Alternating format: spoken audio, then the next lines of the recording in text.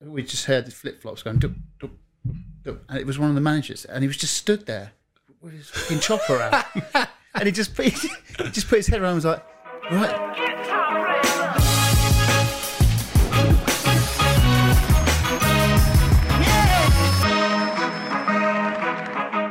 Okay, everybody, it's holiday season, and that means there are stockings to be stuffed and elves to be cuffed. Well, today's sponsor, Manscaped, has gone global with the tools to guarantee you will score under the tree and mistletoe. Manscaped is the leader in men's below-the-waist grooming, and they have served more than 4 million men worldwide. If my maths is correct, that's almost 8 million balls. Get 20% off and free shipping at manscaped.com with the code BFCGK20. Have you got one of these Manscaped? I've just put some on. Right. We're going to talk about what Tubes has just done, but we need to hook you up with one of these, okay? So Manscaped has sent us all one of these, and they are world class, okay? Lawnmower. They're incredible. Lawnmower 4.0. And this is the Weed Whacker. That's the Weed Whacker. So a few nice. I love doing that. Horrific. And this is for your the boy. Swipe. Yeah. I want to talk a minute about this ball deodorant that we've got, okay? Because we've just put some of these on, haven't we? Oh my gosh. We had a little. That was an interesting one. Oh mate, I feel my balls feel great. They're lovely, aren't Yeah, they? it's nice and warm. Tingly. Yeah. Like tingly, warm, kind of minty. Yeah, and it smells good Oh, it as well. smells heaven, don't it? Get yourself some of this, guys, honestly. That is the best stocking filler ever. This ball deodorant stuff, oh, beautiful. Ball toner. Ball toner So as well. if you want nice toned balls. What does the ball toner do, Tom? It tones your balls. What do you mean it tones your It balls? tones so it's nice and tight. Right, so here we go. So the Lawnmower 4.0. We're going to demonstrate it now live on our Tubes. No, we're not. You can see it's got a nice little light. It's waterproof. It reduces the risk of ingrowing hairs and nicks. You need to get yourself one of these. You can just buy that, yeah, and put it on your balls because I'm sat here now. And Buzzing. I feel great. We're having a lovely time just with that. Yeah, just buy that. If you haven't got much money, get the ball deodorant and put it on your balls. Beautiful. Let's not forget their famous liquid formulations, which include the Crop Preserver, Ball Deodorant, and Crop Reviver. Ball toner to maximise your hygiene routine. So basically, ho ho ho, gents, naughty or nice, 'tis the season to perform. Okay? Yeah. Tubes? I think this is why I do the reading. That was brutal. That was horrible, weren't it? Let me do it in future, Tom. That was horrible. Don't you, sir? Oh yeah, we're all friends. We're all part of the Fozcast. Get it up your snoz. And don't forget, these bad boys here are all vegan, cruelty-free, dye-free, sulfate-free, and paraben-free. So you know their products are legit. These are bad boys, honestly. Get yourself some of these wicked stocking fillers. Look at that. We even chucked that in for you. Bit of my stomach heaving. Don't do that, you dickhead. What? Just off the... Oh, it's off his... I thought it was off his hair. Not me I was hair. wondering what bloody hell I you're wouldn't taking touch that well. Wouldn't touch Quiffy Richards. Oh, that looks like pubes.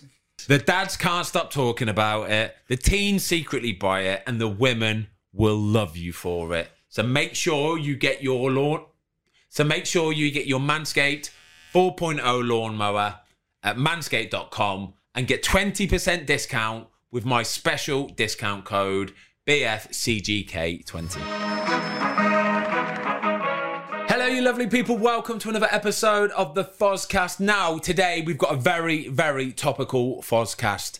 In the wake of a very high-profile managerial sacking, we have decided to make a pod solely about managers. What makes a good manager? What happens in the changing rooms before, afterwards, the aftermath, all that kind of stuff. And joining us in the studio today, we've got friend of the Fozcast channel, Tubes. Yes, boys. What's a guy? Buzzing to be back. Thanks so much for having me. I'm absolutely buzzing off my little titty bangers. Love it. Is he Love it.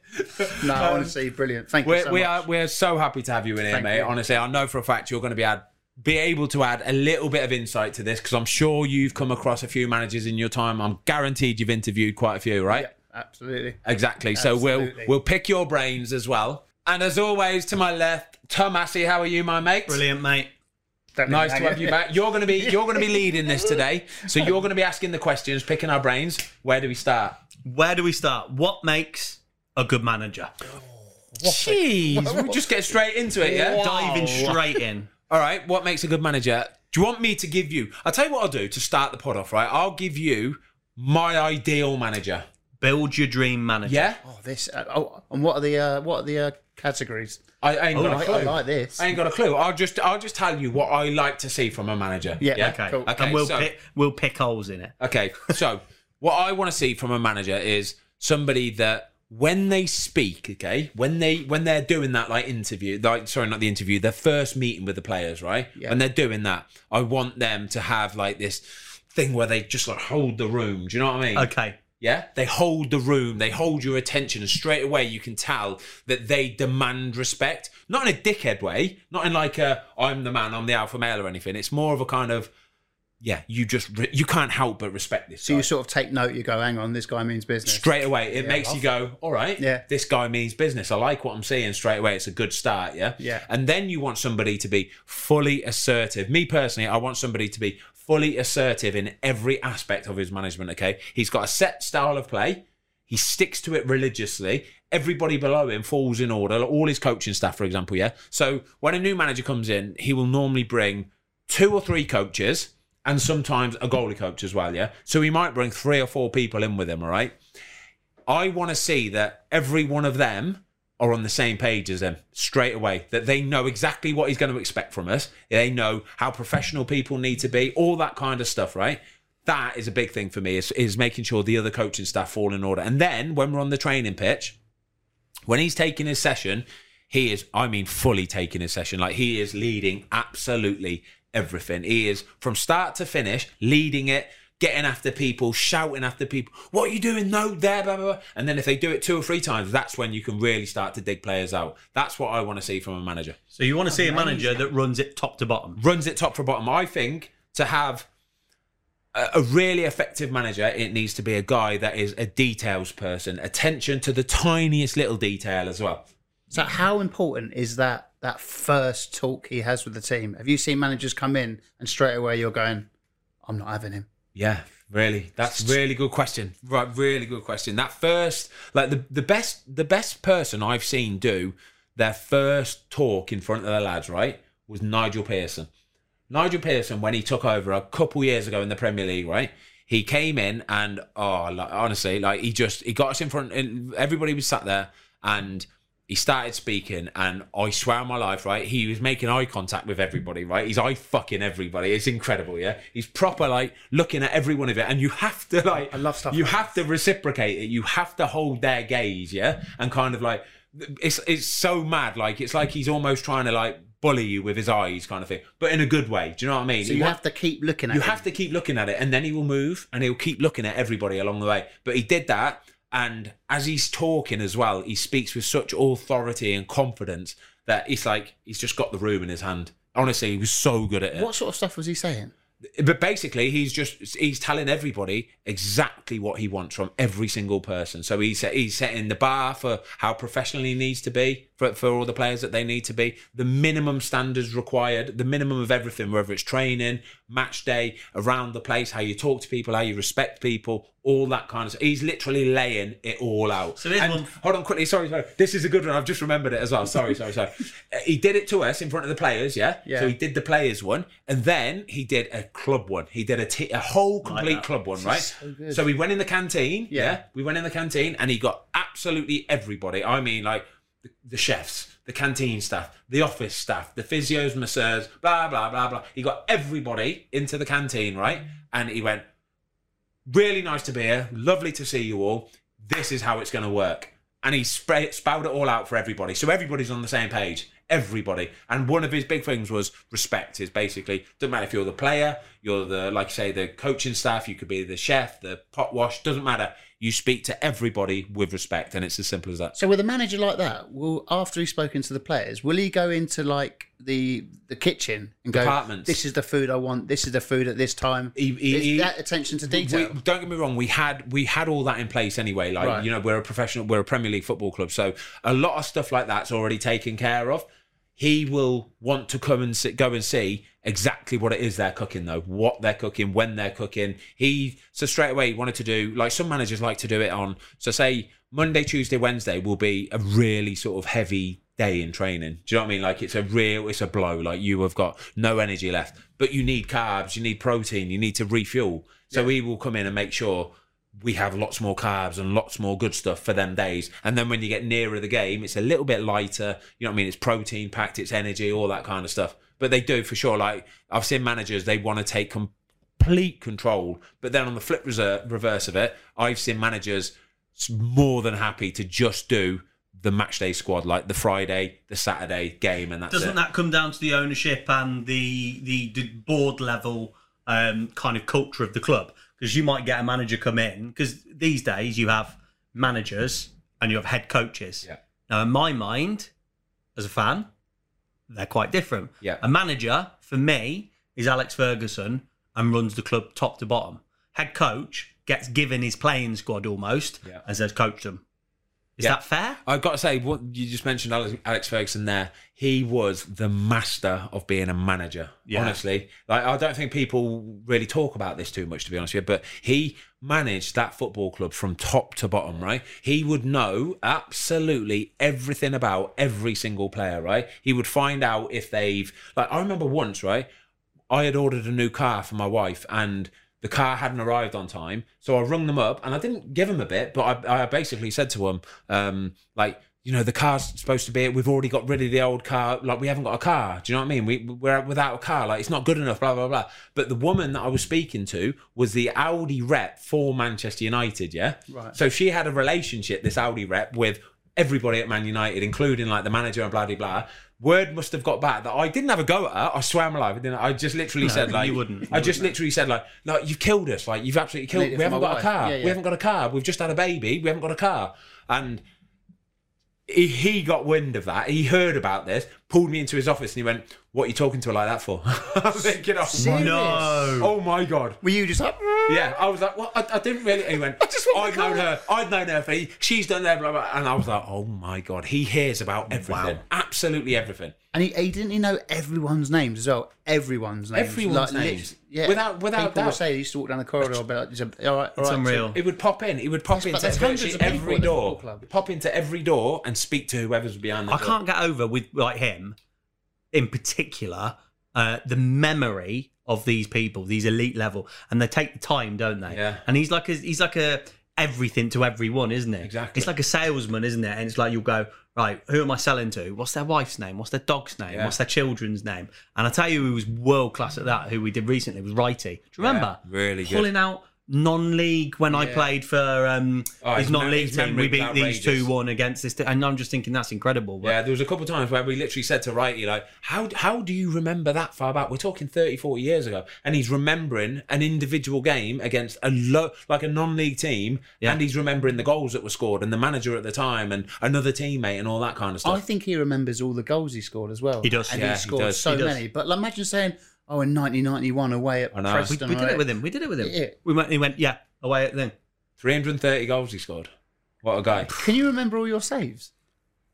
No, I can't, honestly. I used to. I think as I'm getting older, I'm getting worse at remembering. I'm for sure of it, right? Because I used to remember literally every game I'd be able to remember. Yeah. And now, don't get me wrong, I've still got a decent memory of it, but like, when you've played 500 games, honestly, it's hard. It's hard to remember. It's hard to remember. You just remember the worldies. Yeah, I remember the worldies. Yeah. There's not many of them, to be fair, so they're not too hard to remember. So that is your kind of, you like someone that's direct, Yeah. that takes that's commanding. Yeah. Okay. But so, what you said a minute ago was it's down to the club though as well. Yeah. Each club has a different way that they approach hiring a new manager. It could be, like you say, some guys nowadays, they're not managers, they're coaches. Yeah. They will literally come in and they will take the squad that they're given and they will work with that squad. They don't even really get too much say on transfers, incomings, all that kind of stuff. They just have to work with what they have got. Yeah. It's as simple as that. So what are the do's and don'ts as a new manager? So if a new manager comes in... How's he getting the players on side? Yeah. Yeah, that again, it's. I honestly think this is the biggest part of what's changed between new style managers and the older school of managers, because I think the problem that we've got nowadays is there's so much money in football, right? And players are paid so well, so heavily that all they need is an excuse to say, piss off. Basically, is that they only need the littlest excuse of being told off, shouted at, something to go, I'm not going to do it for you anymore. They are, honestly, it's like it's become so easy for them to do it, right? So I think nowadays, the modern manager, they have to be a lot more personable. Their people skills, their man management skills have to be absolutely top. They have to know everything about that player, his family, everything that's going on in his life. It's sort of like you need to be a psychologist and a manager at the same time nowadays to be a proper top manager. We had that with Neil Cutler, the goalie coach at Villa. Yeah. And he said the same thing. He goes, my goalkeepers, I need to know everything. What makes them tick? What incentivizes these guys? Not always money. What drives could be them. time off. Yeah. What ticks them But individually? you think that he's got 4 or 5 goalkeepers that he's got to manage. But He's he got did 4 or it. He 5 did it with you people. though, Foz, didn't he? So we were talking about it, and we spoke about this after the podcast. And Ben said to Cuts, he said, "What I loved about your sessions was there was always a competitive element." And Cuts just laughed, kind of like in a nice way, and was like, "Why do you think I did that, Ben? Because you're the number 1 goalkeeper, and I know you thrive off competition. So I don't do that for every session, but for you." That's what I used to do. So it changes for the So, individual. and for it the will change individual, the session, and it might be competitive. It might be just, running through analysis. Some people might be incredibly data driven and want to run through every touch of the ball. You don't like that, do you? No, I don't. I like to, because I think that's an age thing though, because I've played football for so long. I know what I've done well and I know what I've done badly. So I don't need really anybody to tell me. I think once you get to a point where you're repeating the same mistakes, then it's fair enough. You can go and approach somebody and go, listen, you've done this 2 or 3 times in the last 3 or 4 weeks. I think you need to think about what you're doing, kind of thing. Fair enough. I totally understand. But I don't like the tiny, like little minute details. Not at my age anyway. Right. And so you mentioned there, like you're saying, they've got to make an impression quick, the new gaffer. How long is it before the players start getting on the WhatsApp going, he's a bit of a prick? if he doesn't impress. Yeah, Can it be weeks? Or No, can it can literally be weeks. It can honestly be weeks, because you can sort of, like, footballers are clever guys. They are. They understand. They understand how it works, and you can see if a manager. I'd say confidence for a manager is one of the biggest things they can have. Confidence is massive, and you can see if a manager's not confident if he gets up and he speaks, and you can tell that he don't quite believe. So what he's saying. almost like being authoritative. It's like they have to be, again, it's another facet to it, but a bit like a school teacher. You need to treat them like school kids almost. Like footballers, they're a bit like people in the army as well, where they're always waiting to be told what to do, aren't they? They're always on a kind of like a schedule. You've got like pre-activation at 10 o'clock, out on the pitch at 10:30, we finish training at 12 o'clock, then you've got warm down from this time, and it's constantly like that. You go to a team hotel for an away game, 7 o'clock dinner, 7:30 team meeting, 8 o'clock this, like blah, blah, blah. It's constantly like a schedule-driven thing. And I think what was I fucking saying? About the confidence, yeah. I think like when you've got a manager who fully believes in every single thing he's saying, all the players just sort of they go by it. It's like he's the god. Like, we'll follow you, it's fine. But it's not, like I say though, when you get the ones where you can see they don't fully mean it, or they haven't got the confidence to really drive it home, or their own belief, it's quick, mate. It's within a matter of a week or so. That's mad. And on the flip side of that, you were sort of saying, like, people like the discipline and stuff like that. On the flip side of that, can they be too strict? And the players go, hold up. We are not school kids, sort of thing. And exactly that. This is where, like, I think being strict is a good thing. Like, if that's the manager's way of doing it, but to back it up, you have to have the people skills.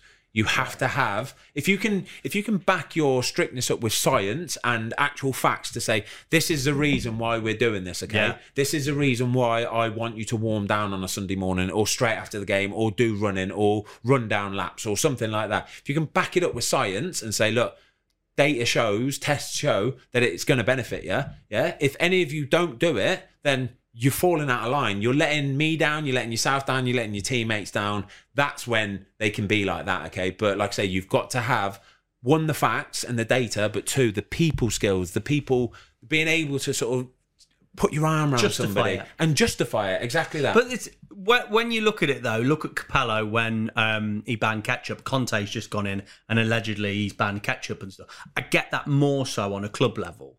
But when you go on international duty, you're away so infrequently. What is banning ketchup doing for 5 days? Yeah, exactly that. Like, don't get me wrong, when you're away with England, sometimes it could be 8 or 9 days. But either way, it's making no difference to your life. Like, it's all it's going to do is serve to just annoy you a little bit, to be honest with you. What if you have pints of ketchup? Yeah, nobody's eating pints of ketchup, all right? I have a bit of ketchup, all right? He used to ban, like, butter, though. He'd ban butter, he'd ban oil, cheese. Like, dinner times were... Like, the chef was absolutely top class, and he would make the best of it all the time. But, like, just the little condiments. Give me some condiments. Do you know what I mean? Like a hot sauce or something like that. And what about, like, a karma manager? Because we've known each other a long time, and I know you like people that kind of match your energy. So how are you with different styles of managers? What if you've got, for example, a really calm manager that's quite softly spoken? If the authority's still there, does that work for you? That's fine. Like I say, there's no sort of one size fits all when it comes to management, but the underlying part of that has to be they have to have the confidence of their convictions. They have to be able to back it up with stats and data and show that they mean what they're saying. It's cool. I don't mind being a laid back manager. You have to. I think like nowadays managers they've got 25 players in that squad, but each one of them has to be dealt with slightly differently. They have to be, because you're going to have people at the beginning of their career. You could have 18, 19-year-old kids who don't know the ways of how football works. They don't know how to be professional yet. Do you know what I mean? All that kind of stuff. Whereas then you've got the older players who they just do it every day religiously because that's what they've known for 20 years. So in that instance, you might leave the older players to their own devices and just let them get on with it and let them do it because you know they're going to do it. Whereas the younger ones, you can't really give them too much rope because they will go and hang themselves. Honestly, they will just go and run amok. If you give them an inch, they will just run a mile, honestly. Absolutely. You know when they say like, oh, that the manager's lost the change room and the boys have stopped playing for him. Does that happen? The players just go, do you know what, fuck this. You can't imagine that. Well, I spoke to Jimmy Bullard about it on the golf course, and he was like, nah, the players don't stop playing because they want to look good for themselves. Yeah. If they want to try and nick a move, but you see it, don't you? Like, you know, loads of results. They're losing. New manager comes in, win. Yeah. I think the players go, we're not going to do it. This is where the mental side of football comes in so much, and it's so prevalent. It shows itself so much because footballers will never stop playing football. They'll never just hang up. They won't just like stop for a manager because they wanted to get him sacked or something. That's not a thing. But what they will do is subconsciously in their head they will not quite give it everything. They won't quite give it 100%. You know, that ball that they might just be able to get a little flick on or a little touch on or a little block on, they might just hold back a little bit. But them fine margins at elite level sport, especially in football, Premier League, those little, if you drop it by 4 or 5%, that's the difference between winning a game and losing a game comfortably, honestly. It goes across every walk of life, doesn't it? For me, look at it and you think morale is massive. Yeah. If the team's on their arse and they've lost 4 out the last 5, things aren't going to be good. And a new manager, does that just pick people up? And the other thing is, well, it's the same thing. It's momentum, isn't it? Yeah. That's like the biggest word in sport. Momentum is massive. It is. It's massive because momentum is where losers become draws and draws become wins because you just... Yeah. But again, though, it's the mental side of it because you almost expect something to happen. So then it does go and happen. It's honestly, the mental side of football is absolutely massive. Ginormous, honestly. And is there like loads of psychiatrists and stuff you have... What sort of role do they play? I know it's nothing to do with managers, but you said there the mental side of it. Yeah, you just go in? Again, we don't have too many of them. We don't have to. It's mad. Honestly, it's mad in football nowadays that because it's considering it's such a massive part of it. I think football clubs are really, really scared of getting them involved and getting them into the training ground because they're worried that if they start getting into a player and really sort of picking their brains, they're worried about sort of exposing something or opening something, a part of their head that they worry about putting back together again. They need to know basically that player can go out and do a job on a Saturday afternoon, and I think they're genuinely worried about a psychiatrist or a psychologist coming in and losing a player for 2 or 3 weeks because they need to get their stuff together. That's interesting. I love that. It is really interesting. So when you talk about Nigel Pearson, what about half-time team talks? Because over the years, I think they've changed, haven't they? Yeah, and they I have think changed. you look at documentaries and like Warnock, for example, there's a lot of kind of shouting. How have they evolved over your career? Halftime team talks. Yeah, they have. Again, completely agree. They have fully changed. I've watched some of those Neil Warnock ones over the last few weeks. How good are they? How good are they? How good is it? Everyone's just sat there like, Piss off to Marbella. Yeah. So I want to see cameras back in the changing rooms at half time like that. That is world class, isn't it? It's so Can good. you imagine Ranieri going off on one like that? Oh my God, yeah. No, like they've changed so much in football. Like that was commonplace. That was every half time. It would have been a team talk like that. Honestly, bonkers, shouting, screaming, chucking stuff, all sorts. Nowadays, it is completely different. Everything has to be a lot calmer. Like the last few managers we've had at Watford, for example, you'll come in at half time, you sit down, and you're kind of taking your boots off for a bit or whatever, getting a new strap in, a new whatever, blah, blah, blah, just sorting yourself out a bit. The managers now, they'll give you normally 5 or 6 minutes by yourself, all the lads just by themselves before he even comes in. So he'll give you 5 or 6 minutes of just like getting your stuff together, a little bit of a chit chat and this, whatever. And then he'll come in and do his part. And then he'll come in and give some more team instructions. He'll get, like nowadays, like, because there's so much technology and stuff, we've got a massive TV in our changing rooms. We'll have clips from the first half already edited up, already clipped Already up, done. that he can show, that he can go, right, play the clips. And he'll press, the guy, Wow. the media guy will press like the space bar and the clips will start playing. And it will be, right, you see that there? I need you to be more in that position. You see what he's doing here? All he's doing is playing off your shoulder. You need to be open to it. You need to see that coming. So when he gets the ball, he's automatically... That is the detail we're talking about. So that's the in football now. evolution. So tactics versus motivation. Yeah. It's tactics nowadays? Because how much motivation comes into it's, it? Again, it's whatever he's seen in the first half. If he's seen a first half that is completely devoid of any kind of energy or willingness or just sort of basically just players going through the motions, then he might show a few clips, but the majority of it will be going, lads, what are you doing? Like that, this is ridiculous. But then again, straight away, he's got the stats at his fingertips, yeah? So he can pull up the running stats. And he can pull up the sprinting stats, and he can pull up your heart rate data, and he can say, wow, you've ran 5 kilometres in that first half. Last week you did 6.5. Last week you did 5. Do you know what I mean? All that kind of stuff. There's no getting out of it. There isn't. Is that said in a calm way though, or does the rollicking still exist? No, they do exist. Yeah, they do exist, but they're not so often. I think half time has changed completely, where you very rarely get a rollicking at half time now. You very rarely, because I think it's a big thing of trying to have a bit of harmony about the team still to go out and perform in that second half. I think managers nowadays worry about exposing somebody so much in front of a team, in front of their unit, that it might affect their second half position. Yeah, so it is a lot calmer. That makes sense. Which makes sense, yeah. I watched a clip recently, and I can't remember the player, and he broke it down in quite a similar way to you. And he said, you've got 5 minutes to communicate your halftime message to the team. If you shout, you've lost control. If you start bawling, you've lost control, and you're not thinking particularly straight. So you get that 5-minute message across in the most efficient and effective way. Word, yeah. And it makes sense, doesn't it, really? Absolutely. But so here's a big question then, because you hear about players, and you always hear it, he got dragged at half time. If it's at a half time and things aren't working, what's wrong with making a substitute at half time? Yeah, it don't go down well. I was going to say, yeah. Why? It doesn't I go just down well. imagine, no, because it's again. you'd rather come off at 60 minutes. Oh, right? yeah, for sure. Yeah, 'cause Yeah, but if things aren't working, what's the issue? Exactly, but it's an ego thing. Footballers are egotistical beings. They are. So it's They're a traditional type. Yeah, it's a traditional thing that if, like Jose Mourinho a few years ago, remember him? He was hoiking players at Spurs. He was, 20 minutes. 20 minutes. Yeah. 20 minutes. He was taking players off. Like that's even worse. That is brutal. If you get hoiked after 20 minutes, yeah, and it's not an injury, oh my gosh. I get embarrassed watching that on the television. Yeah, it's horrible. Could you imagine being the bloke? Yeah, Just it's coming off horrible. Like that. Come on, mate. Really? You've done your 15 What? minutes. Yeah, I hate it. but half time's not great. It's not a good thing at all. If you're getting pulled off at half time, I can imagine for an outfield player, it's a bit sort of, like I say, the ego part of it plays a massive role in it, but it's a bit embarrassing almost. It is. It's like that player might have worked all week in a starting lineup in training to do a certain job, a certain role, and to get hoiked at half time means basically you haven't been able to do what he wanted you to do. Do you know what? The more we talk about it, the more you convert it to real life, because football's its own business, it's its own job, and it's very, very unique. But put it into our kind of work days, Jubes. Yeah.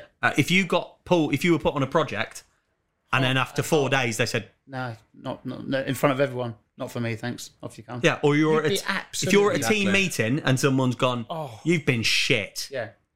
It'd be horrible. How would you react It'd be to it? horrible. And you've got like 15 blokes in the change room. Like everyone just sort of like, I can imagine. I don't know, Yeah. I've not played football at your level. I just imagine a bit like, But everything gets heard. So like if a manager's saying, even if he's saying it in the most calm way, listen, you're going to come off, blah blah blah blah. But like most of the time, if somebody's coming off at half time, the manager will come in and he will say straight away to the player, the sub or whoever, you're on, and he'll say, unlucky mate, like you're coming off, kind of thing. He hasn't really got time to go and put an arm around them and explain all his decisions and stuff like that. Don't get me wrong, I've seen it sometimes where a player's that annoyed with it, he's gone, what are you bringing me off for? And then it's like, as soon as a player says that, it's just like, oh no, because then the manager has to be honest. There's no point bullshitting at that point. Yeah, you can't say, I just think the team. He has to say it in an honest way and say, you didn't really do what I wanted that position to do. Yeah, it's nothing against you personally, but footballers don't hear that because it's an ego thing, isn't it? All they feel is the embarrassment and like it's just a personal attack, and it don't go down well. It's horrible. have you seen fisticuffs because of that? I don't think I've seen fisticuffs. I've definitely seen a few players flying back. Not even argy-bargy. I've just seen a few like players flying back at managers, and the manager then has to get a bit nasty. And it's horrible, honestly. It's horrible. All the other boys just sort of sat there Yeah, going, it's horrible. It's absolutely horrible. And this is at this point where like you're just sort of sitting there going, oh no. Like I did a story on a podcast a few months ago where I was talking about Tony Pulis. Actually, I love Tony Pulis, and we had just lost. It was the last game of the season, right? And we had just lost away at Swansea, right? And the very next day, I was going on holiday to Mallorca out on my bike, and I was buzzing for it. All I'm thinking of, even in the game, I'm thinking, I'm going to Mallorca tomorrow. It's going to be incredible, right? Anyway, we lost the game 2-1. We're 1-0 up at half-time. And in the second half, the big lad, Llorente for Swansea, he scored 2 goals, 2 headers, got in front of Craig Dawson, scored, right? At full-time, Tony Pulis nailed him. And I mean nailed him, right? End of season. Considering it's the last game of the season. Everybody's about to go on holiday for 7 weeks. Nothing to play for. We are where we are. They are where they are. Yeah. That was all there was to it, right? He made a massive point of going after Craig Dawson. Nailed it. What you do? You let him get... That's twice you've done. Costing us, blah, blah, blah. Nailed him for like 2 or 3 minutes. Constant barrage, right? And at this point, as the experienced player in the team, I should have probably gone... All right, lads, come on. Gaffer, last game of the season, like, you know what I mean? Got involved just to calm it down a little bit. But in the back of my head, I'm thinking, I'm going to Mallorca tomorrow, right? You're in training tomorrow, big fella. Just let him kill him. Just let him kill Dawson, right? And I know Dawson. I was like, Dawson can deal with this. He's fine. Dawson's the man. That's what he's telling himself. Dawson's fine. Exactly. I don't need this. I don't need to get involved, so just stay out of it. So Dawson had to sit there like a good boy for 2 or 3 minutes and just take it. But sometimes it's the best way to do it in football, honestly. Sometimes if you're getting nailed at, you might not even feel like you've done anything wrong. Just take it, just sit there and take it. And then if you really disagree with him, go and speak to him separately or privately afterwards, all right? And that does happen quite a lot, to be fair. It does. All right, best team talk at half time you've ever had.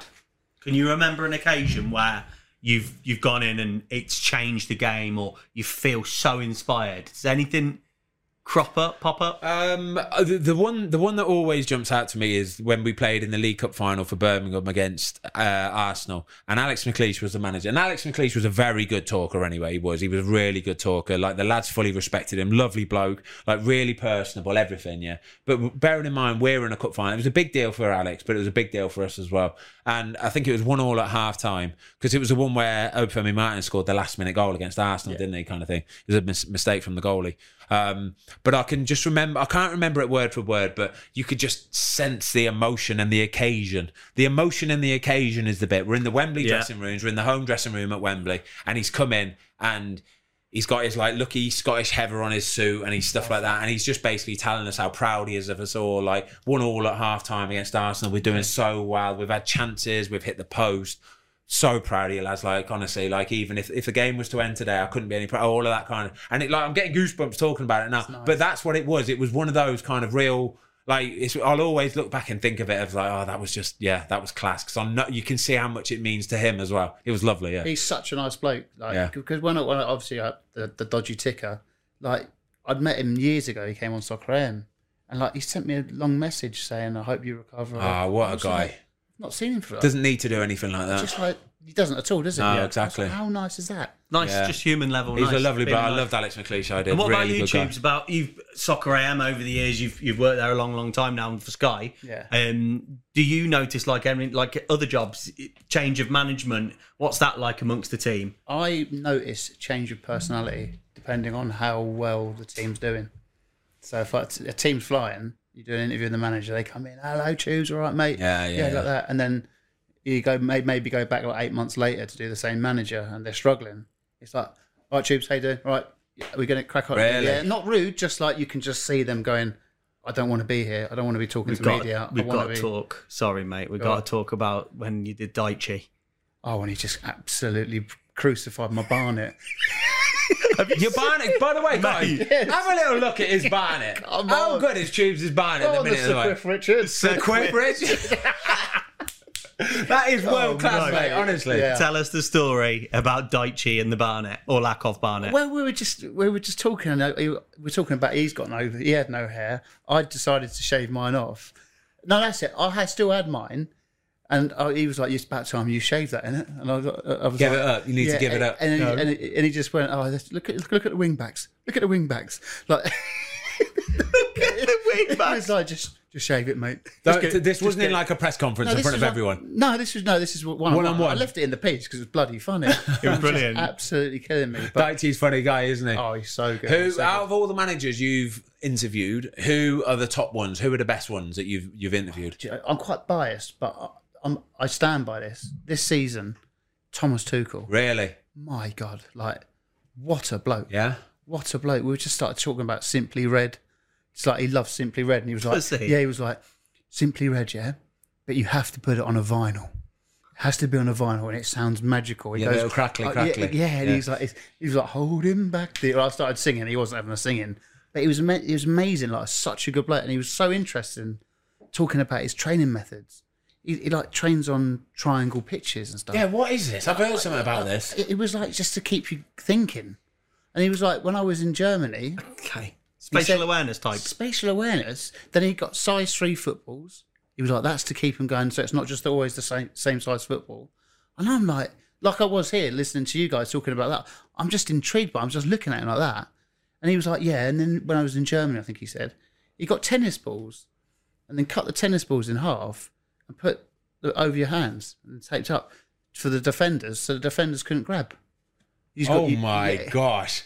That detail, that level of I detail, know, it's- honestly, that is the sort of, I think that is, going forward, like in the future of management and stuff like that, I'm not saying everybody's going to do something like that, but that is the level of detail, I think, to be a top manager, I'm talking the top of the top, yeah? Because I put a YouTube video out the other day and I said, I think at the moment, in world football, there's probably only 5 or 6 top managers in the world, okay? Well, in the Premier League, in the Premier League, we've probably got 3 or 4 of them.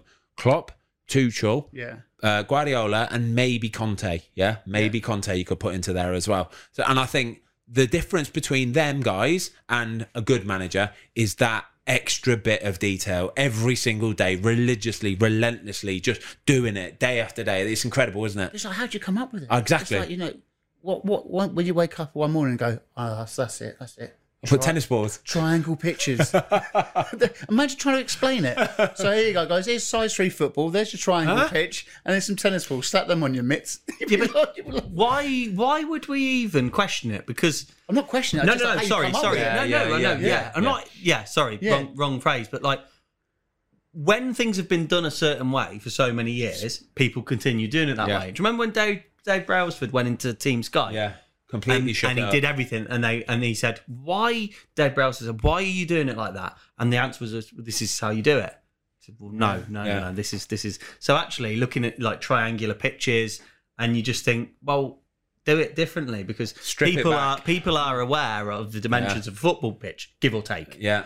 So actually, if you start training in something where you have to be far more aware of your surroundings, I think Makes nowadays, I think like. Again, I think we're not that far away from managers will sign contracts where if somebody wants to come and buy that manager, they will have to pay a lot of money, like 50, 100 million Manager pounds. transfers. Manager transfers. I don't think we're a million miles away from manager transfers because if you think like Man United just sacked Ole Gunnar Solskjaer, right? They basically, the next guy that comes in, the next permanent manager Man United hire has to be one of them top guys. He has to be one of the top guys. Yeah, there's no more beating about the bush for Man United anymore, is there?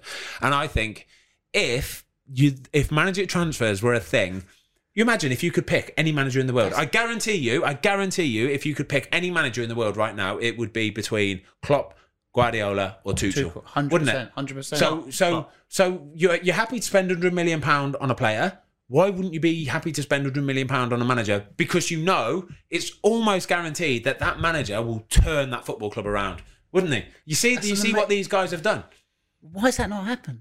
As I say, I don't think it's far away. I'm sure of it. I'm sure it's not far away. I can imagine though. Can you imagine Jurgen Klopp gets bought for £100 million from Liverpool to Man United? That is just asking for trouble for sure, but stands to reason though.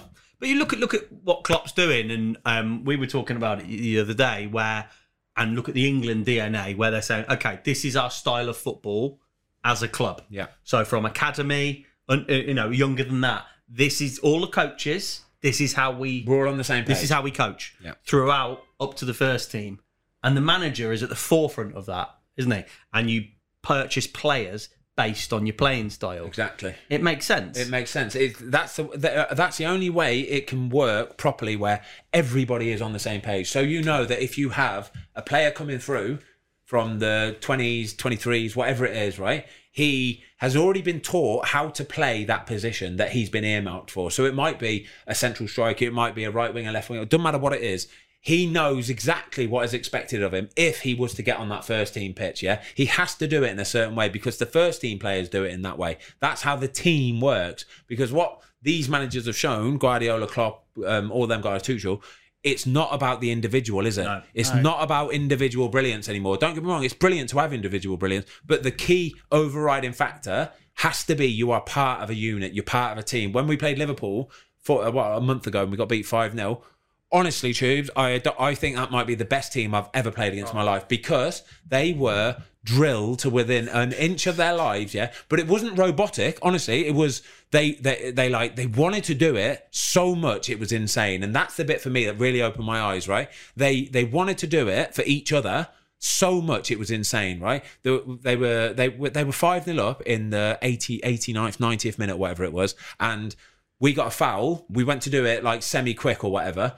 Sadio Mane literally just sort of like jumped on top of the ball, like almost picked the ball up and almost got a yellow card for it as well. But it was so that all of his team could get back just to keep the clean sheet. We need the clean sheet. So that it was, but that happened all game long. They were doing that all game long, slowing stuff down when it wasn't to them. When they got the ball, mate, they were rapid, they were on it, and they all were on the same page, yeah? But when they didn't have it, oh my God, like the little tiny sort of like using your now spits, oh wow, they were incredible. So like when you're in goals, for instance, that Liverpool game, yeah, and you're looking at that, after how long are you going, Jesus Christ, this is going to be... Yeah, straight away. About 5 minutes, weren't it? It was. They scored after about 3 or 4 minutes. 7 minutes, I think it was. Yeah. But you know what you're in for. Like they're so drilled and they're so all on the same page, yeah, that there's times where they would get the ball into Jordan Henderson in midfield, right? And without even looking, he would do a diagonal. So he's running this way. He would do a diagonal over to there, over to Trent, or over to Andy Robertson, the other side, right? And he wouldn't have to look because he knew they would be there already. Because they're taught that as soon as it gets into that position, and they broke the midfield line, they broke our middle forward line. Yeah. Basically, the fullbacks overlap. Get over there, and they will already be three quarters away up our pitch, and it's just you put it into space for them, and then they would cross it in, and because they're delivering it into the touches, right? Trent Alexander-Arnold and Andy Robertson's touch, yeah? When that ball is coming into them, their first touch is drilled so well, it is insane, right? That they can do it first time cross, first time pass, dribble, take someone on, they know exactly what they're doing. Honestly, mate, it was a thing of beauty to watch, honestly. A thing of beauty. Wow. And as a goalie, mate, that worries you. It does, it worries you. You could see this. You could see this with Man United, like almost. You could see it coming.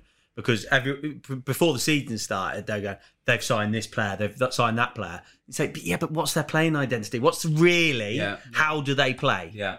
And when you look at teams, there's teams that on paper that don't look sexy. Look at Burnley over the years. Yeah.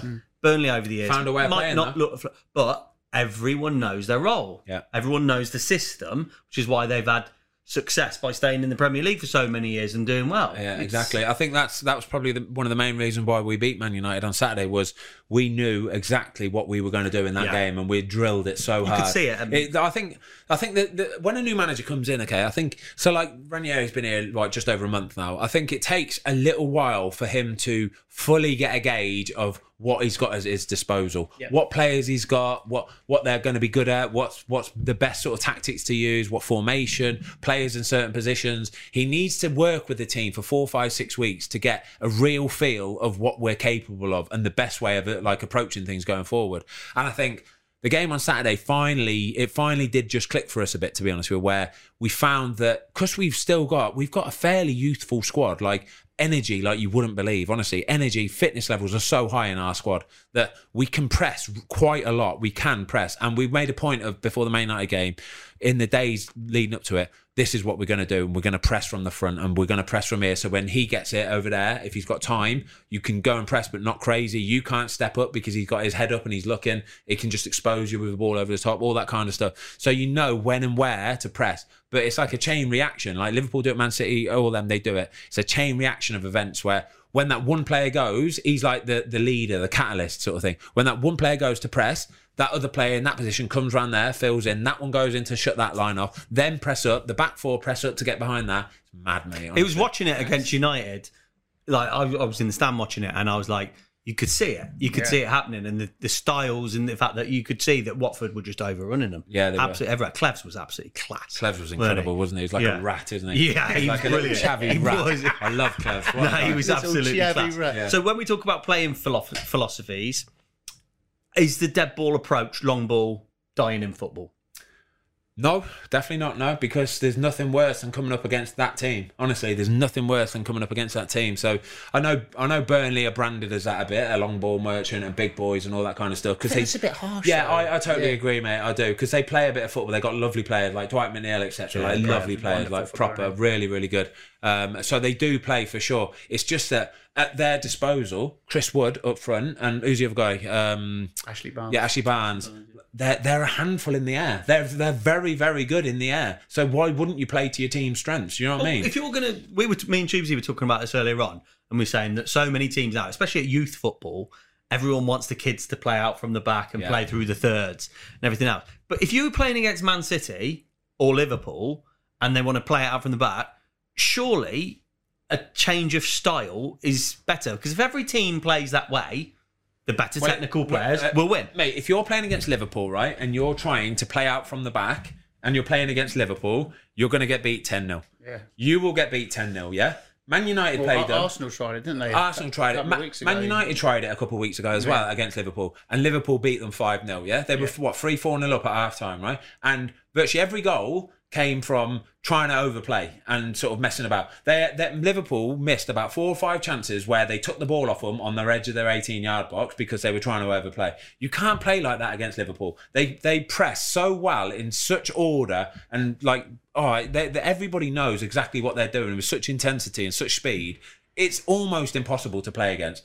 Man City are probably one of the only teams that could do it against them and try and play out from the back, because they've got a goalie that can do it for one. Yeah. And then every single defender is open to receiving the ball. They don't sort of hide. They don't sort of show that they want it, but they're not really. No, they want it. They'll pull out wide. They'll open up. They'll stretch take it anywhere. They'll take it anywhere as well. And they've got technically gifted enough players to be able to do that, right? But so if you're playing against Liverpool and you're a Watford or you're a Burnley, or you're not going to do that because you're playing into their hands, yeah? So you're going to have to mix it up. You're going to have to go a bit longer, for sure. Like taking a short goal kick. If we had played against Liverpool and I'd have took a short goal kick, at half-time, the manager would have nailed me.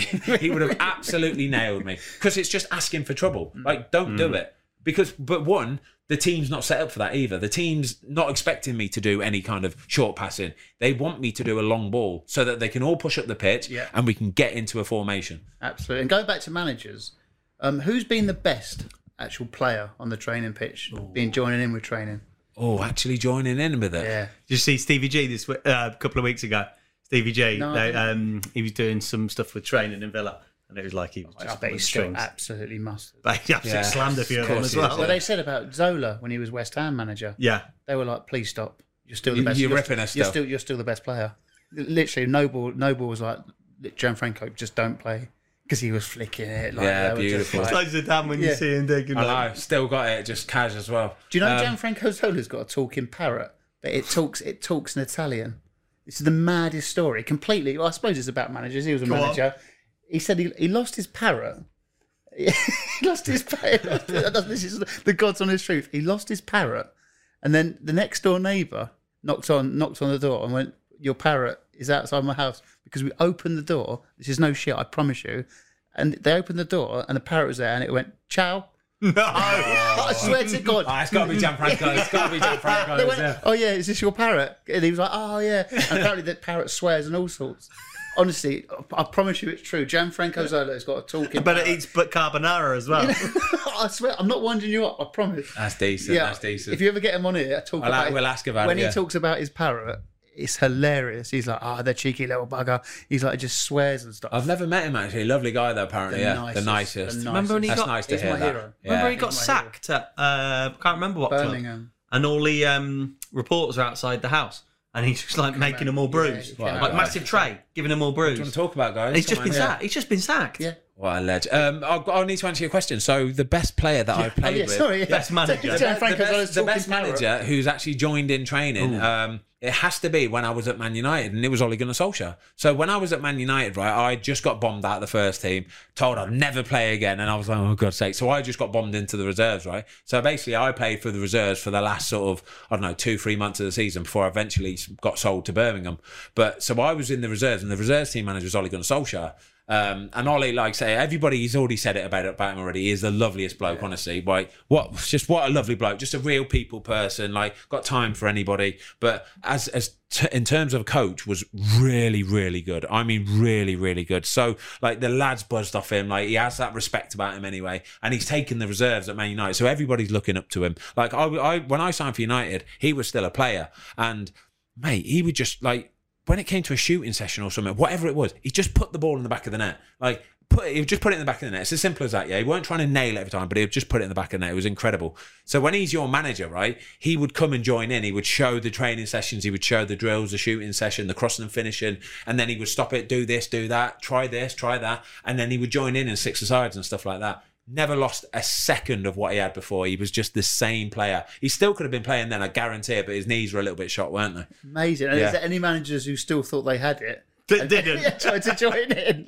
It'd be like, no, come on, Gaffer, give it up. Nigel Pearson up front for Watford or something. Oh God, can you imagine that stiff as a board? No, they wouldn't really. Alex McLeish crushing people. Come on. I don't think we've had anybody. No. I don't think I've ever played under anybody that would try and join in. It's asking for trouble, mate. It's asking for trouble because that's like if they're joining in at 6-a-side, right, and that manager's not particularly liked by a few of the players, he's getting nailed, mate. Really? He will get nailed, I guarantee it. If that ball's there to be won, they'll win the ball and take him out with them as well. It's just a sort of, well, I'm just playing football kind of thing, but that's their chance then to give a little bit back to the manager. and it's fair game. And it's fair game And as you well. wouldn't want a nut from Nigel Pearson, would you? Because Oh, no chance, mate. How big's his nap? Yeah, he's bigger than he. He is a bigger mate. He scares me. Yeah, he's a that big bloke bloke, scares yeah. me.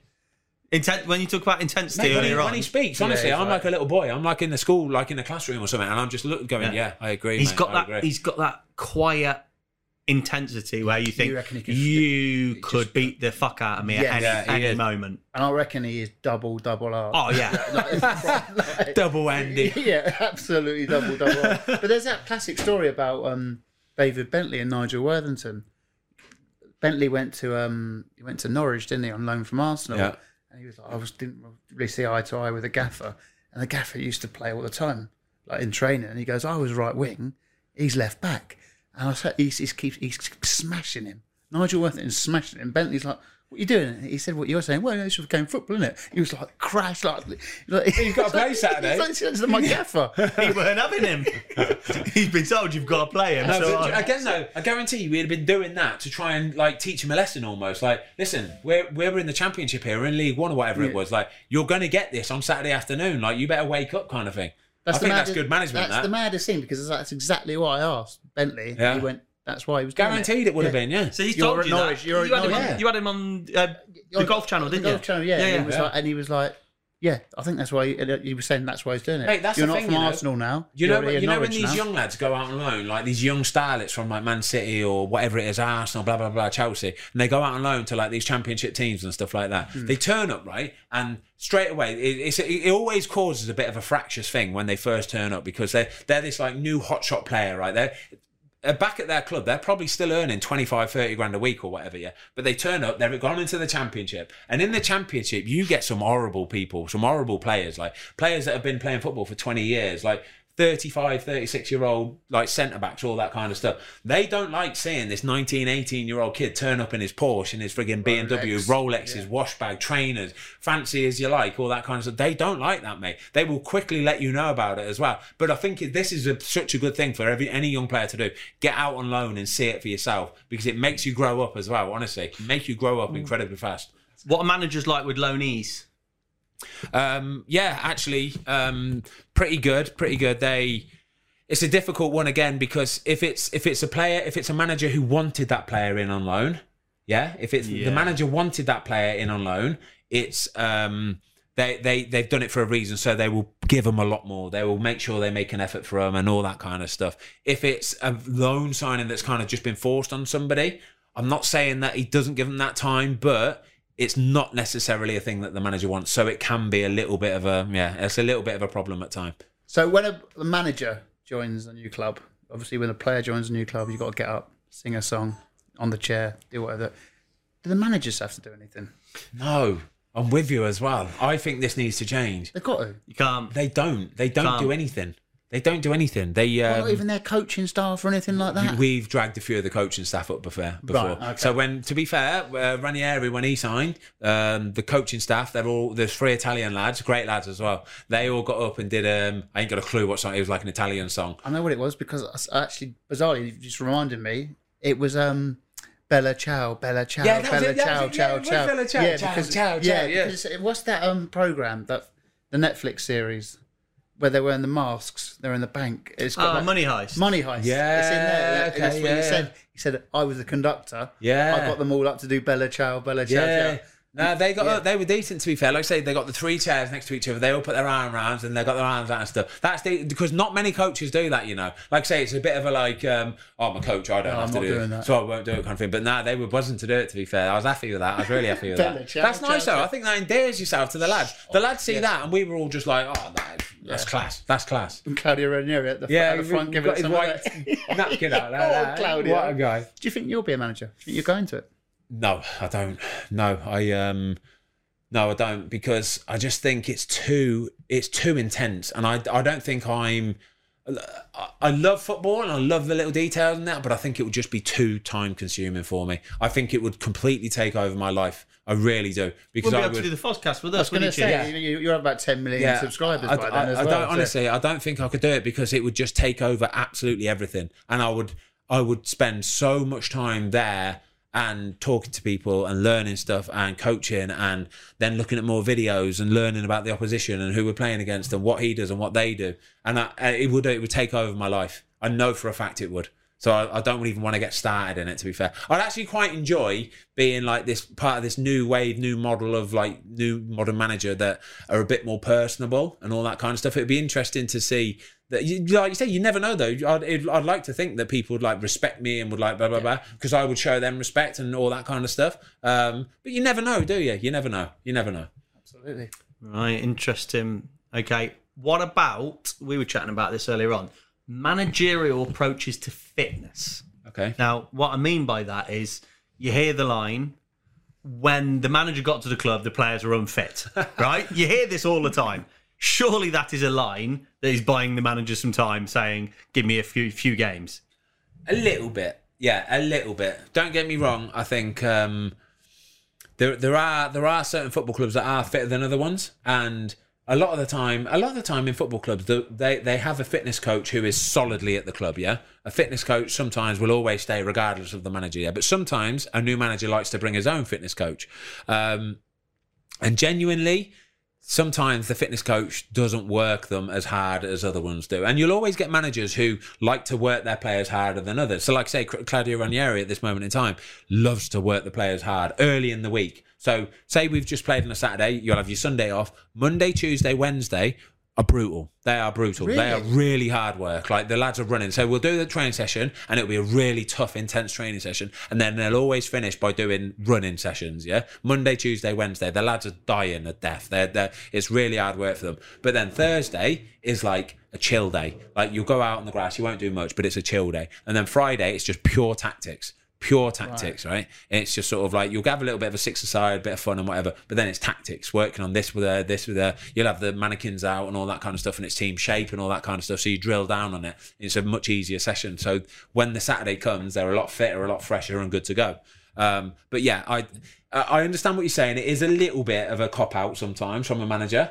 But there are certain managers that just don't work you so hard. And you've got to think as well, if a match squad is 25 players, yeah, only 11 can play on a Saturday, for 90 minutes pretty much. You might get 2 or 3 that will come on and play half an hour. Then you've got another 5 maybe on the bench that don't come on. And then you've got another 7 or 8 either in the stands or back at the training ground that have done nothing that day. So it's very easy to sort of almost forget about players and what they've done. Nowadays, it's virtually every player has a schedule, every player. So they'll kind of know if he's going to be in the match day squad. They'll know if he's going to play minutes, and everything is literally, because everybody wears heart rate monitors, they wear their GPS tracking.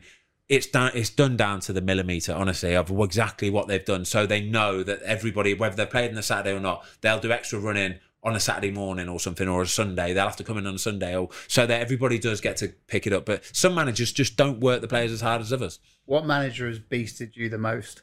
Who's been the real bastard? Do you know the worst pre-season training I've ever been on is Tony Pulis's pre-season training. It is the most devil thing ever made up. Everyone says that. So he does. He always goes every year. He'll always go to Austria. So it's the first week of pre-season training.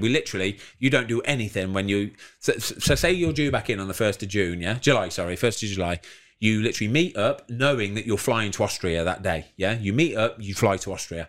The first, you'll get there in the afternoon or whatever. Straight away, you're doing an evening session of football. It's football, yeah? It's cool. It's just like a little breaker. But then at the end of that session, he's right, lads, this is how the week's going to work, okay? 5:30 tomorrow morning... Yeah, everybody's phone will ring in there. 5:30, everybody's phone will ring in their bedrooms. Everybody's, yeah. You will be downstairs in reception at 5:45, and yeah, and at 5:45 we'll walk to the hill, and he chooses the same hotel every year because there's a hill out the back, yeah, and it is a bitch of a hill. It is a bitch of a hill, right? It's disgusting, and. So the same hill every single day, every morning, 5:45, we start walking out over to it. And it's Austria, it's in the summer, it's nice, the weather's lovely, like, you know what I mean? You can still wear your shorts and all that kind of stuff. But it is literally, right, see this hill? We're all going to walk down it together, yeah? He will stay at the top, the coaches will walk him down, they'll have to do shuttles, basically, up and down. That what he'll do is he'll get them to run up, but running downhill is actually quite bad for you, like Achilles and all that kind of stuff. Yeah. So what he does is he'll have a couple vans or golf carts, and it will take them back down the hill. It's bonkers, mate. Honestly, bonkers. He'll drive them back down the hill. Ready for some more, right? Yeah. So they'll have like what, 2 minutes to run up the hill or whatever, 2 or 3 minutes to run up this hill, and then the thing will take them down slowly. They get another minute's rest at the bottom, back up again. Notice, Tubes, he's saying they. Yeah. Yeah. Well, I don't have to do running because I'm a goalkeeper, right? So goalies don't do running, right? But you don't get No, I do the bike. I bike up it. So biking's brutal up a hill, mate. When you're 93 kilo, it's just as bad, I'd say. It's horrible, mate. So how tolerant are they when a player says, like, if you've got a slightly older player and he'll go, "Oh, Gaffer, I'm money to manage." Is there any kind of bullshit in him around? Nah, he knows. He do you know what? Tony Pulis was so good at respecting the player for who they are and what they need and stuff like that. And to be fair, they are driven quite a lot by the medical staff. So if a medical staff says, no, listen, he can't run up it this morning. Just let him do like a couple laps on the bike, but that'll do for him this morning. Yeah, don't get me wrong. You're only doing this to the older players, by the way. The younger players, no way, you're running, mate. You are. When I first signed for Stoke City, yeah, I'll go off topic here. When I first signed for Stoke City, Tony Pugh was my first manager, yeah, at Stoke City. How old were you? I was like 18, 19, and in the summer we went to this local hill in Stoke, yeah, and we're running up and down the hill in a pre-season thing, right? I got to the top of the hill and he was there. Come on, son. It's as he says, come on, son. And I was sick, yeah? As he said it, I went, "Ugh," and I chucked up there, and he literally walked behind me, patted my back, and went, get yourself down. Come on, well done, keep going. He'd just seen me be sick, right? But I was 19 years old. He don't give a shit, mate. He didn't give a shit. He was like, carry on doing it again. So anyway, sorry. So we're in Austria. It's you'll do the running session for an hour. It's an hour's running session. It's horrible, right? But then what he'll do is, right, he's like, lads, this week in Austria, he says, I don't want to see you walking around the place. He says, I don't even want to see you on the corridors. He says, I don't want to see you doing anything other than running up a hill, training session.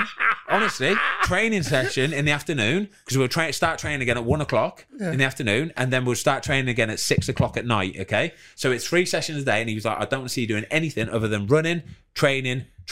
That's all I want you to do. He said, I don't want you mingling. I don't want you in each other's rooms.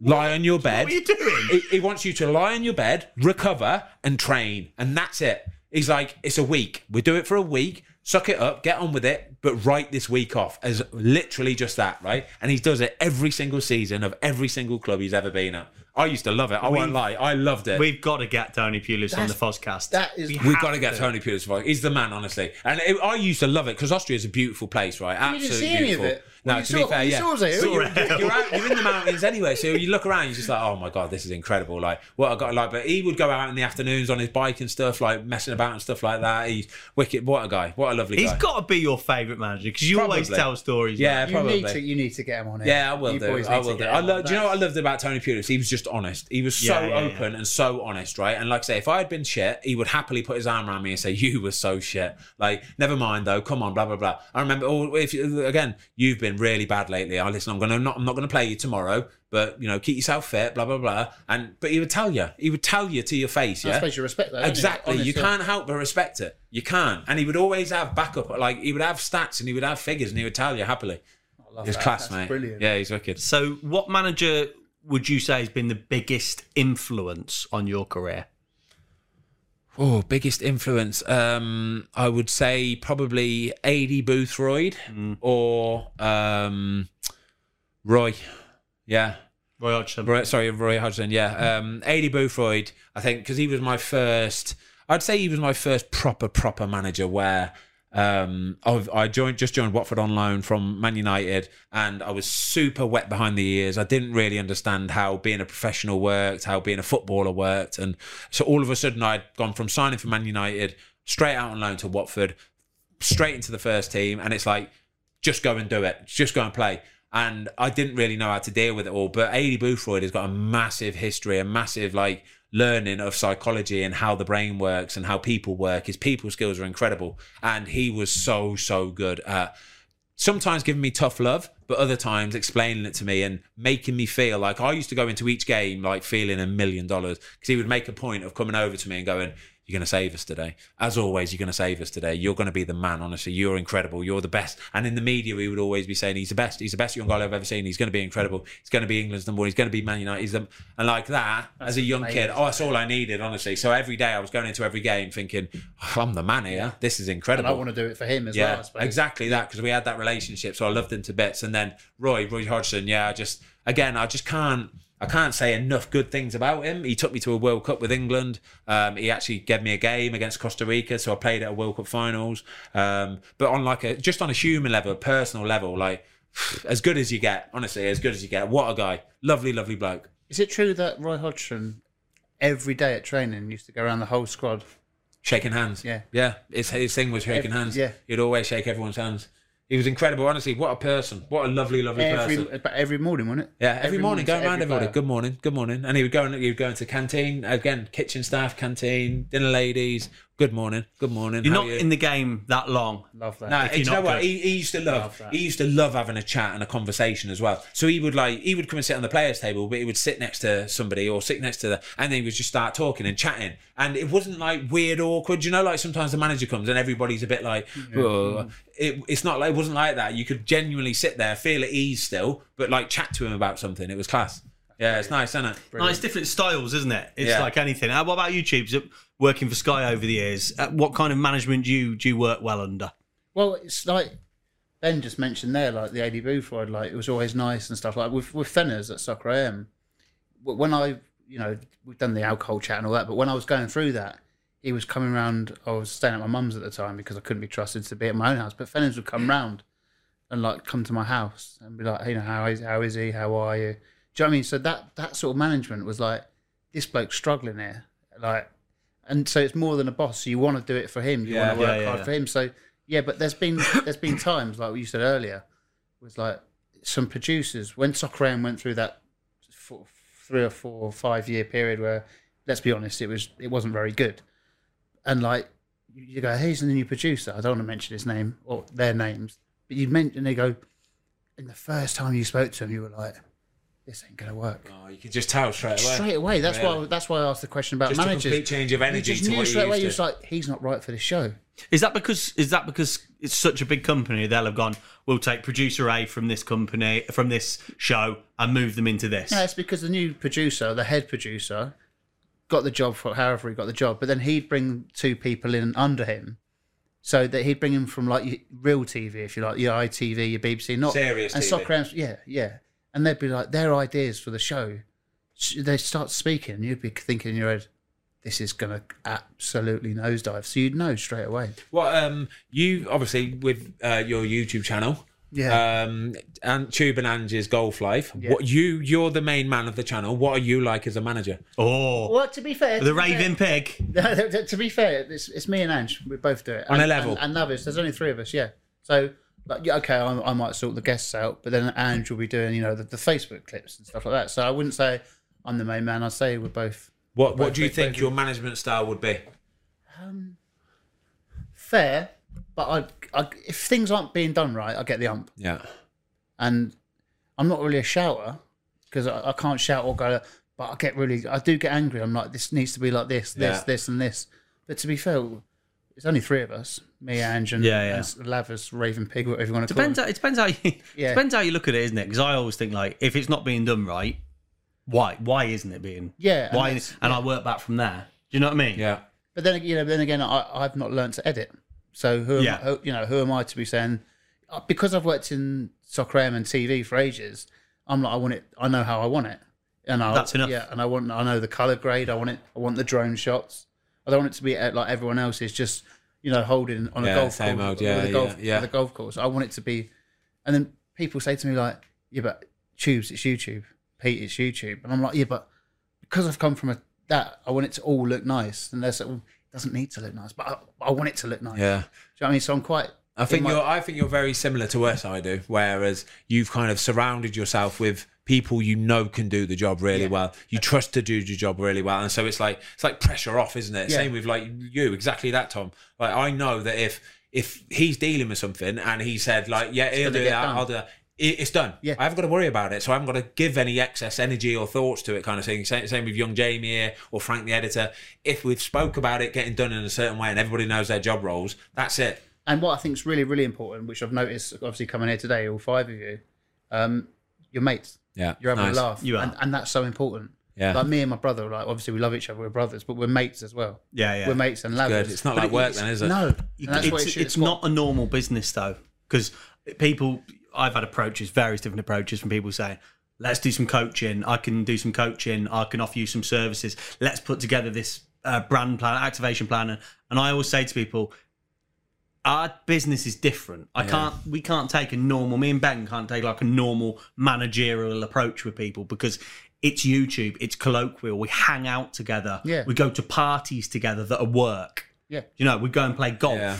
And all kinds of things like that. So you can't just say, this is my approach. You've got to be so flexible because it's such a, what's the word? Like a colloquial business. Yeah, for sure. I suppose it's like a football manager, isn't it? You've got to adapt, Exactly that. Adapt, Exactly different that. Being able to adapt, yeah. Yeah, it's interesting. I always think, like, I used to work for a wine company, and the owner of the business started the business from his garage selling wine, him and his wife. Wow. And the business 40 years later is a huge wine business. And because he started it a certain way, his processes might not have always been kind of where I would want them to be. And you kind of say, oh, we could do this differently, we could do that differently. But you just have to accept it and like, it could be frustrating at times, but ultimately he led in a way which you'd take a bullet for him. Yeah, like exactly. I'd kind of get frustrated with him on one hand, but on the other side, I'd go, I want to please this guy. I want to absolutely nail it for him. Is that what you think about me? Do you think I need to please him? He doesn't think he needs to please me when he's got the company bank card and he's spending it all over the shop on absolutely all sorts. And it pops up on my phone. I'm thinking, how have you just spent that at Wagamama's? Oh my god! Coffee beans and Wagamama's, and oh my god! You want to see the new coffee machine we're getting in the Foscast office? Oh god! Rhino Legs loves coffee. That's one thing I learned today. Yeah. So addicted to coffee. I'm not answering that one, Ben. Right, how are we going? Come on, we're cooking still, yeah? We are good. I just want to talk a little bit about more of your old managers, really, mate. Okay. We talked about like the biggest influence. Who's I guess it's hard to say. Is there any that You're going to say who's the biggest prick? No. I think Troy answered that one for us, didn't he? Pretty much. But is there any that style? Are there any managerial styles that you've struggled with? No, I think the thing is, as a goalkeeper, and especially an older goalkeeper, you learn to just sort of, I know what my job is, I know what my role is, you know what I mean? So even when the manager's sort of, unless we're saying about like playing out from the back today, we're going to play out from the back this weekend, or, you know what I mean? I need to know the basis, like the base program of what we're going to do, whether we're kicking it long, whether we're doing it, slow it down, all that kind of stuff. I know that anyway. But, what the fuck was I going to say? Hold on. Have you struggled with anyone's style, like, not got on? Oh yeah, so as an older player, kind of you learn to just do what you need to adapt. Do. I know, like saying, at the end of the day, my job is to stop the ball going in the back of the net. Yeah, it is literally it's that. So like you can listen to whatever team talk you want, but my job is to stop the ball going in the back of the net. Then there's little details that follow it, kind of thing. But we had a manager at West Brom a few years back, and he actually wasn't there very long. Honestly, a lovely bloke. Pepe Mal, his name was, right? Spanish manager. Do you remember? Yeah. Spanish manager came over, took over at a time where we were struggling a bit at West Brom. We were in a relegation scrap, real tough relegation scrap. And West Brom as a club had always been. They'd always sort of hired British coaches, and it was always done in a very sort of British manager, and you'd let the manager fully take control of absolutely everything. And then all of a sudden, out of kind of nowhere, they hired this Spanish manager who wanted to come in and play a style of football that just honestly was not suited to what players we had available to us. So he's trying to play out from the back. So what with Jonas Olsen, Gaz McCauley, Craig Dawson, like the biggest back four in the world ever. They're not naturally gifted footballers. They're animals. They'll run for a brick wall. They're great players. The kind of guys that you want on your team. But they're not comfortable at getting the ball. Like I'm not as a goalie. My goalkeeping style is not comfortable giving it to somebody 7 yards away, getting it back, opening it up, giving it to the left back, getting it back. I'm not comfortable doing that. And these guys were definitely not comfortable doing that, right? But he wanted to play this style of football. And I think the chairman wanted to go down a different route of, I want to start playing this new wave of football where people play and all that kind of stuff. And anyway, Pepe came in. He was a lovely guy. He was so good. But his English was super limited. I mean, super limited.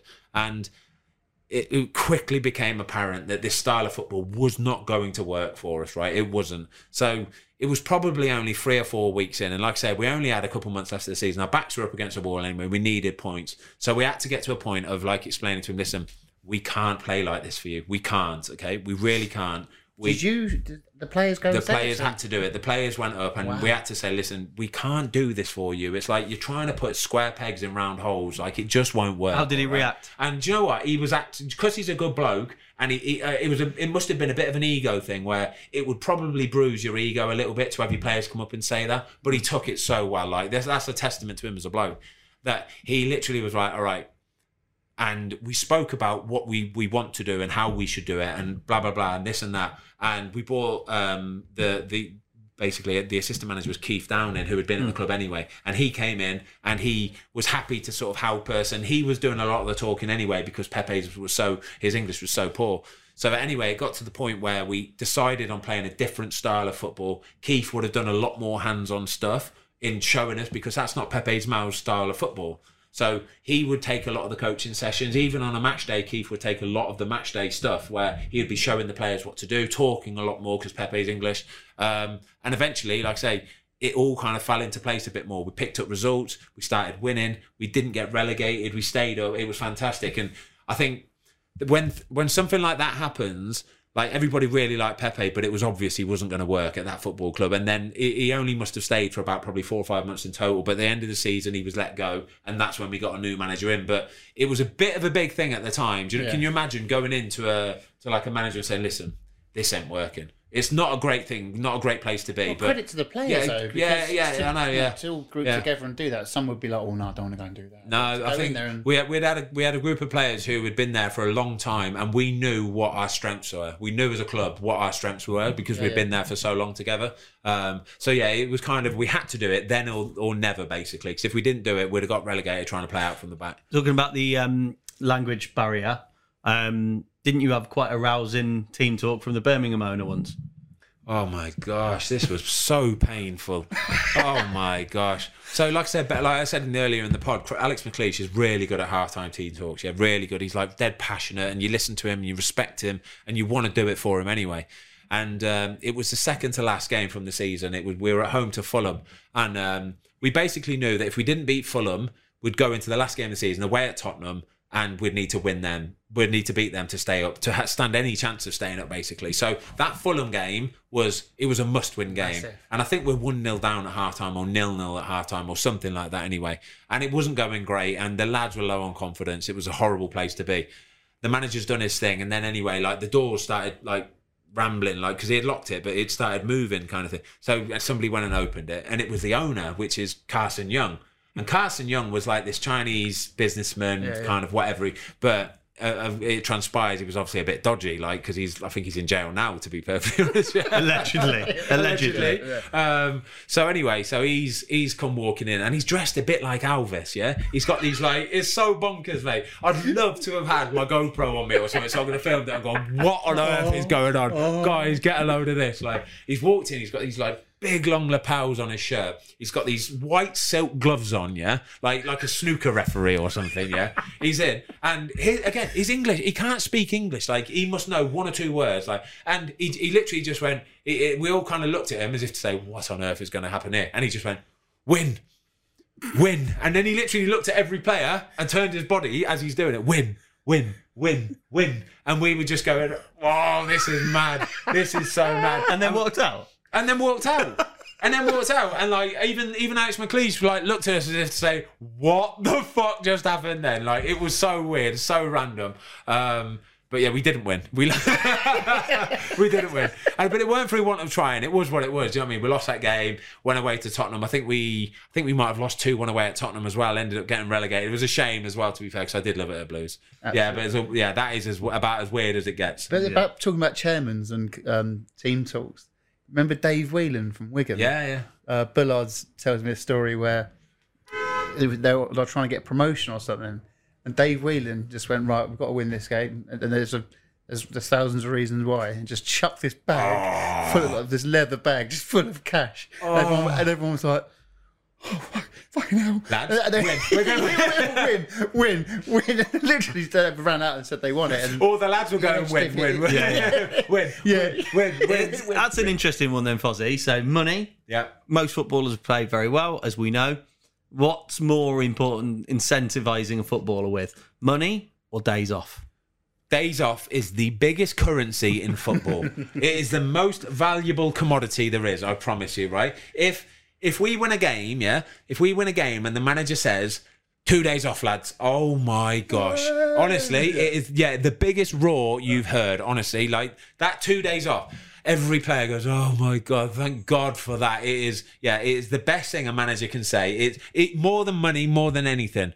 days off is like, oh wow. I think that's like everyone, isn't it? Everyone loves a bit of time off. Don't Everybody loves a bit of time because you can't. You like say footballers, we're away a lot. We're away an awful lot. So the thought of having 2 days of being able to go back to your family, go home, chill, take. But it's not even just your body; it's your mental. Like to take your head away from football, you haven't got to think about training or the pressures and stresses, all that kind of stuff. It's worth its weight in gold.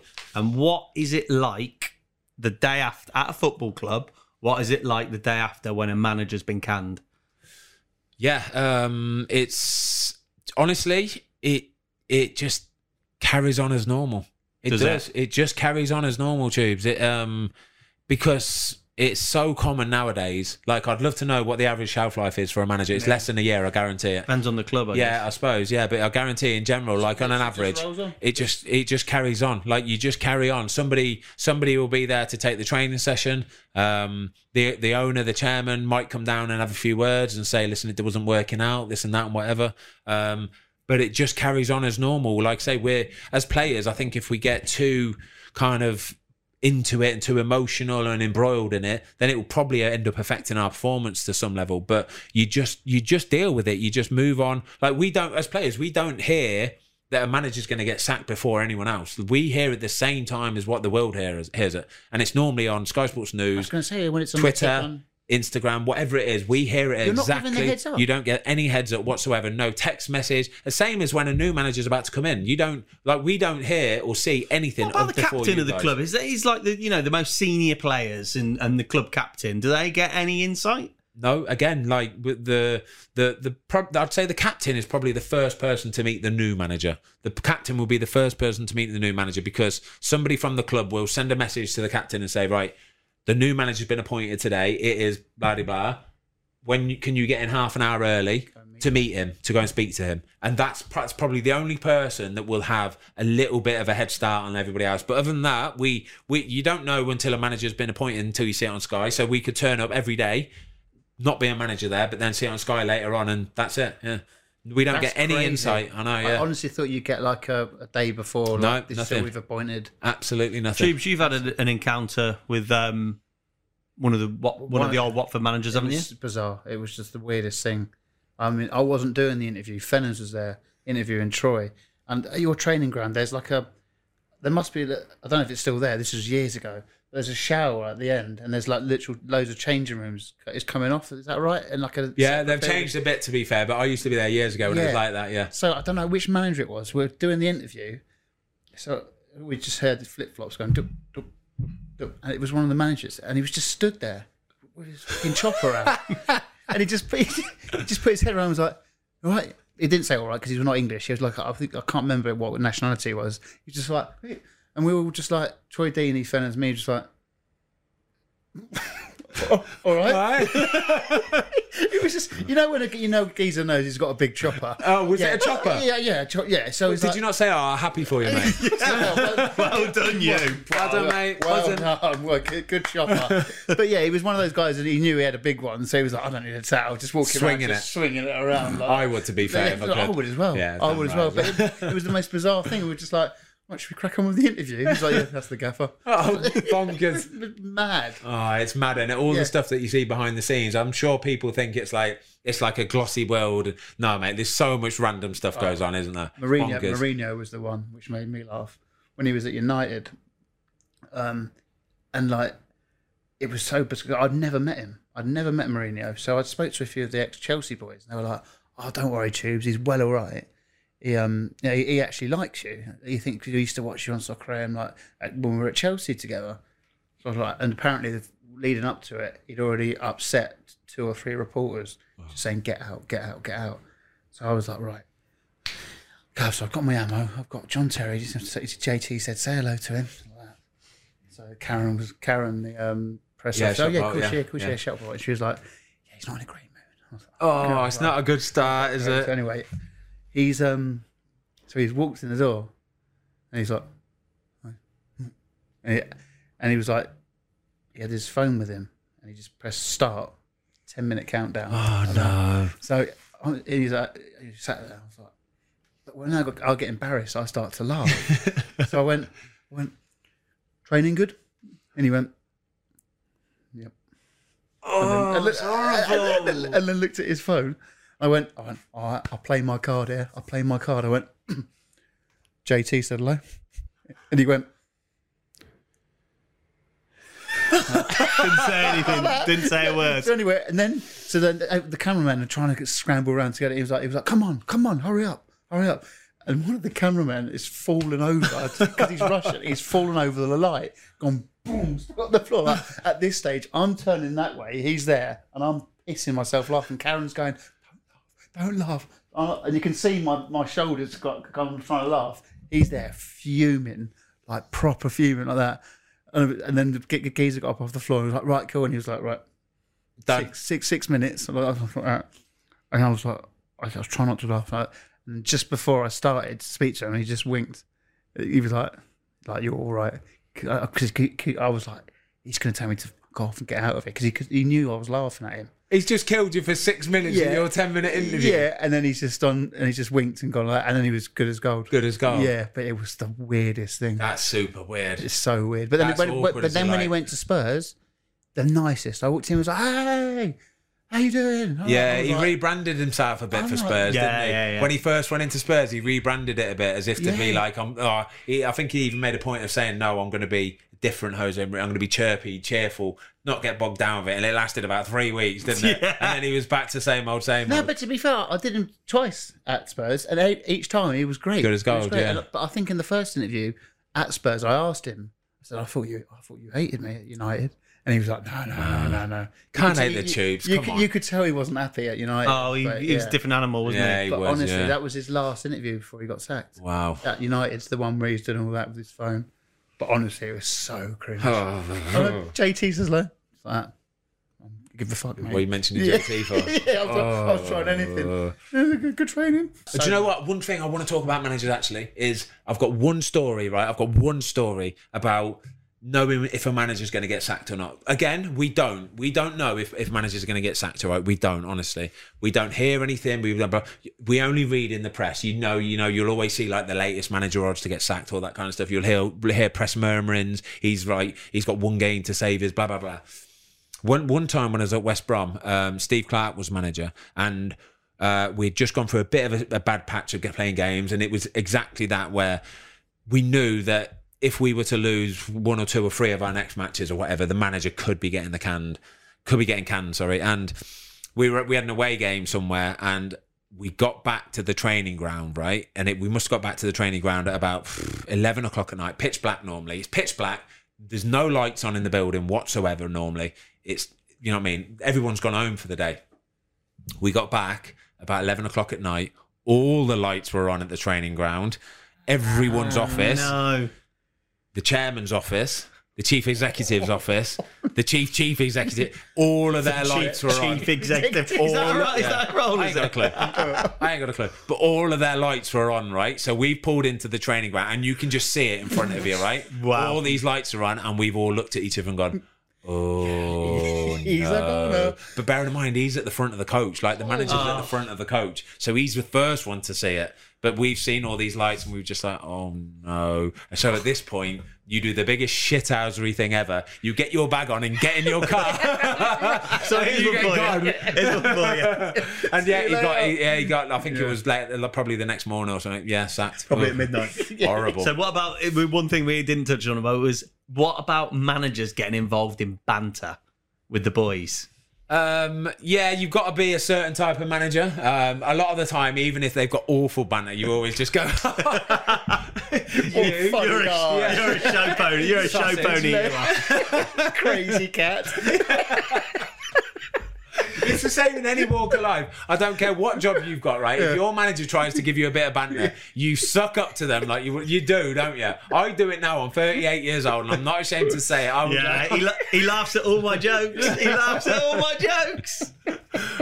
Guys, that was an absolute belter. That was manager talk, and I thoroughly enjoyed it. Tomasi, Loved world it. class. Tubes, Cool. Thanks for having me. as always, mate. Pleasure. Thank you so much. And as usual, thank you for listening. Up the Fozcast. Up the Fozcast. Up the Fozcast. Boom. Love it. Well done, boys. Well done.